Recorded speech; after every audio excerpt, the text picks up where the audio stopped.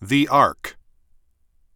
When people consider Noah's Ark today, it seems they too often focus only on all the facts and figures about the size, seaworthiness, animals, etc. How big was it? What is gopher wood? How many animals were on it? Were there dinosaurs on it? Was the flood truly universal? On the one hand, such curiosity is natural. On the other, overemphasis on many of these details detracts from more important aspects of the story and blurs the mirror of Noah's time to our own. So yes, Noah's Ark was impressive statistically. Depending on the most accepted length of the biblical measure cubit, it was 450 feet long, 75 feet wide, and 45 feet high. That is certainly huge for a wooden vessel, but not nearly as large as the Titanic, and nowhere near the size of modern oil tankers, container ships, or aircraft carriers. Some scientists have declared it impossible for a boat that size made out of wood to last very long at sea, if it could even be built at all. But this is simply a bad way to do science. The scientists simply weren't there. They have no evidence either way. To declare something impossible up front with no evidence and no observation is bad science. After all, modern scientists are still as unsure of how the Egyptian pyramids were built as were the ancient Greeks who marveled at them 2,400 years ago. They have ideas and theories, but no hard knowledge, and certainly no consensus. Well, they have even less evidence and data about Noah's Ark. So what makes some of them so sure? Here are some facts and figures. There are an estimated 2.3 million stones in the Great Pyramid alone. Scientists estimate it took 20 to 30 years to build. Even at the later rate of 30 years, workers would have had to be placing 3.4 blocks every minute. The average is around 3 tons per stone. Some are estimated at 15 tons. Others as much as 50 to 70 tons. Imagine that. There had to be enough skilled workers to cut, transport, haul, and lift around 3 blocks every minute, placing them with incredible planning and precision constantly for 30 years. They built a structure that remained shrouded in mystery and unrivaled in height until the 19th century. But for ancient people to build a wooden boat larger than we expect is impossible? Give me a break. The scientists were not there. They have no observations or evidence. All that exists is the biblical record. Believe it or do not believe it. But do not claim modern science rules out something that it does not. Nevertheless, the flood narrative is remarkable. It is, in fact, more remarkable than most people realize. At some point after Noah's sons were born, when Noah was 500, remember, God told Noah the plan. The rain did not begin to fall until, we are told, Noah was 600 years old. This means Noah could have had as long as 100 years to build and prepare the ark. He was instructed to gather 1 pair of every animal and bird after their kind, but especially to gather 7 pairs of every quote-unquote clean animal. Something we're not quite sure of, but probably related to the later sacrifices and dietary laws of the Israelites. He was also instructed specifically to gather enough food for the people and animals on the ark for the duration, and they were likely wise enough to gather extra, not knowing exactly what would come about afterward. That's all quite a task, but clearly not too much when given 100 or so years to plan and carry it out.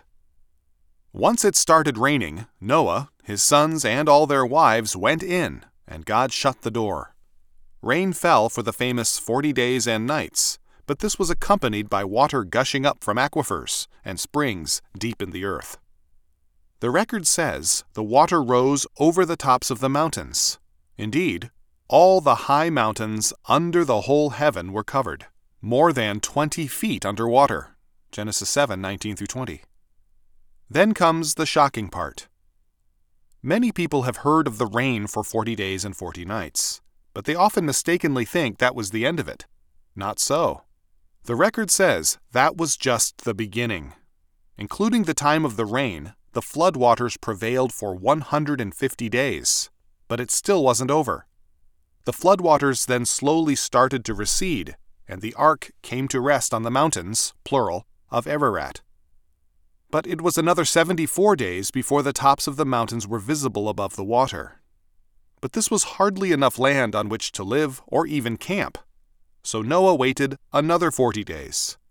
It was then he began sending out birds. Several tests and inspections of the ground took many more days. When it was all over and the family and animals were finally released, they had been in the ark for a total of 370 days. That's remarkable, almost incredible, I admit. But that's the biblical record. Personally, I believe it, and that it is all possible, especially with God's grace and aid. But beyond all the astounding numbers and universality of it all, there is the even more important meaning which tends to get obscured.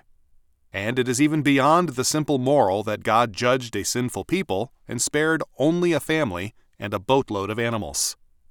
The more relevant story is this: God is always in the process of not just saving, but making a new creation. Men constantly, gradually, but constantly nonetheless, pervert and violate God's creation and order. But God always holds out grace for a long time. He is patient with us. It is His intention that we would partake of His new creation and build it gradually the good way, His way. But instead, we destroy it gradually, insisting on our way.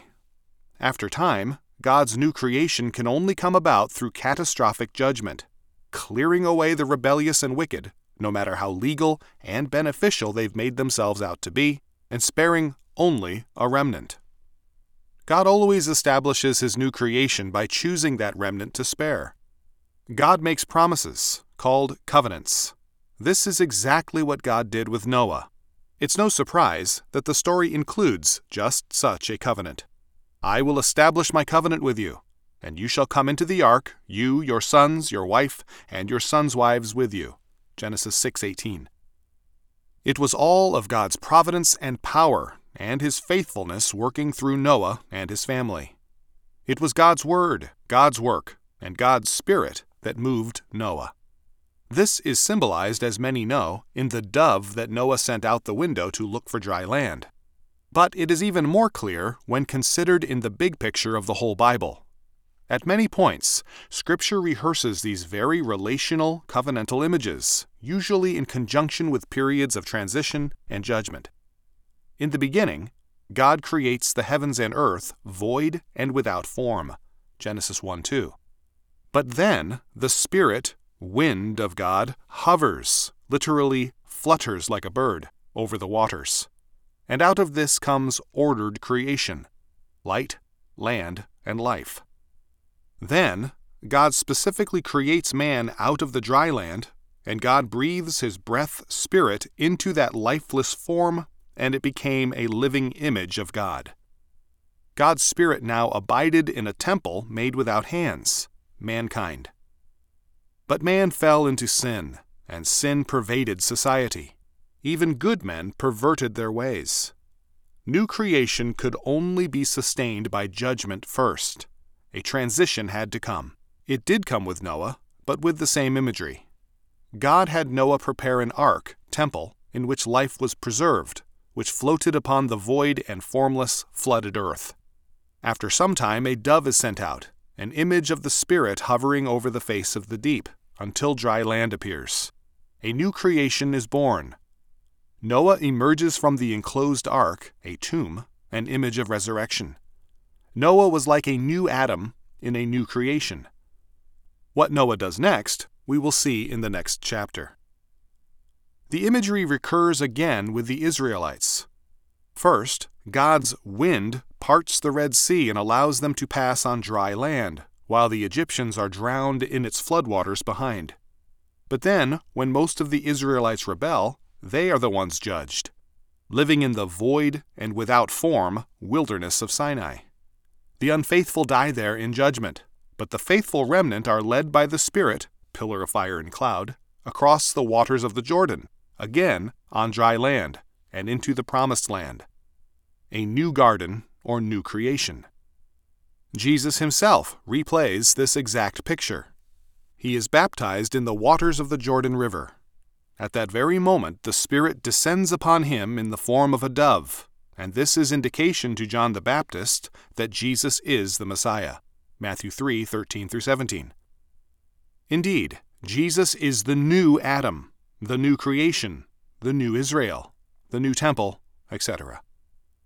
As part of his ministry bringing in a new creation, Jesus predicts the destruction of the Old Covenant temple, Matthew 24. He even referred to Noah as a warning of how this would come, Matthew 24:37-39. He told his audience this would happen within their generation, Matthew 23:34. It did.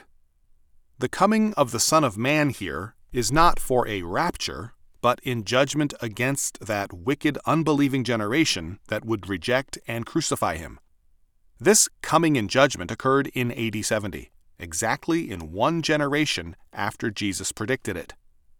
At the same time, Jesus predicted the rebuilding of the temple, his body, in 3 days, his resurrection, Matthew 26:61 and John 2:19. The old temple was thus being replaced by the new one. The old creation was once again being replaced by a new creation. This new creation was the new temple, the body of Jesus, in which is preserved true life. It was the new stone cut out without hands, filled with the Spirit, which would grow and fill the earth. Daniel 2:35-45. But this body temple is not limited to Jesus' physical body. There is a whole doctrine of the body of Christ in Scripture.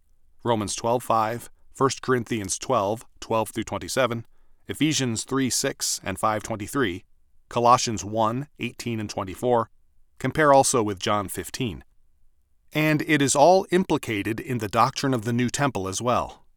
Peter, whose name means stone, mentions how believers are living stones that build up a spiritual house. You yourselves, like living stones, are being built up as a spiritual house, to be a holy priesthood, to offer spiritual sacrifices acceptable to God through Jesus Christ. 1 Peter 2:5. Paul is even clearer on this point. Union with Christ in a new man, he connects with the new temple image. You are fellow citizens with the saints and members of the household of God, built on the foundation of the apostles and prophets, Christ Jesus himself being the cornerstone, in whom the whole structure, being joined together, grows into a holy temple in the Lord. In him, you also are being built together into a dwelling place for God by the Spirit. Ephesians 2:18-22. In other words, the church, the body of all believers in Christ, are part of the new temple. They are therefore the new creation, the body of the new Adam, the new dwelling place of God via his Spirit. For this reason, Paul can say, "Therefore, if anyone is in Christ, he is a new creation. The old has passed away. Behold, the new has come." 2 Corinthians 5:17. That is what the story of Noah means, why it is important to the Bible as a whole, and why it is important for us even today. It is not about trivial scientific debates, but about the judgment of God collectively on whole societies that have neglected God. It is about his promises made to his covenant people. God did make a famous promise to Noah and all of creation never again totally to flood the earth like that. But he has also promised to judge wickedness in the land in other ways. He has demonstrated this over and over in history. Empires rise and fall at his command. He is very patient, very long-suffering. He gives many chances to turn and repent. Sometimes, however, collapse is inevitable. He expects us to live his way, and he will hold us accountable for doing so. In times like this, we need to ask ourselves what kind of society we need to be. Shall we be faithful lights shining in the midst of darkness, driving away the darkness? Or shall darkness so prevail as to plunge us into a tomb once again? How do we remain faithful? In the next chapter, we will turn once again to Noah for the answers.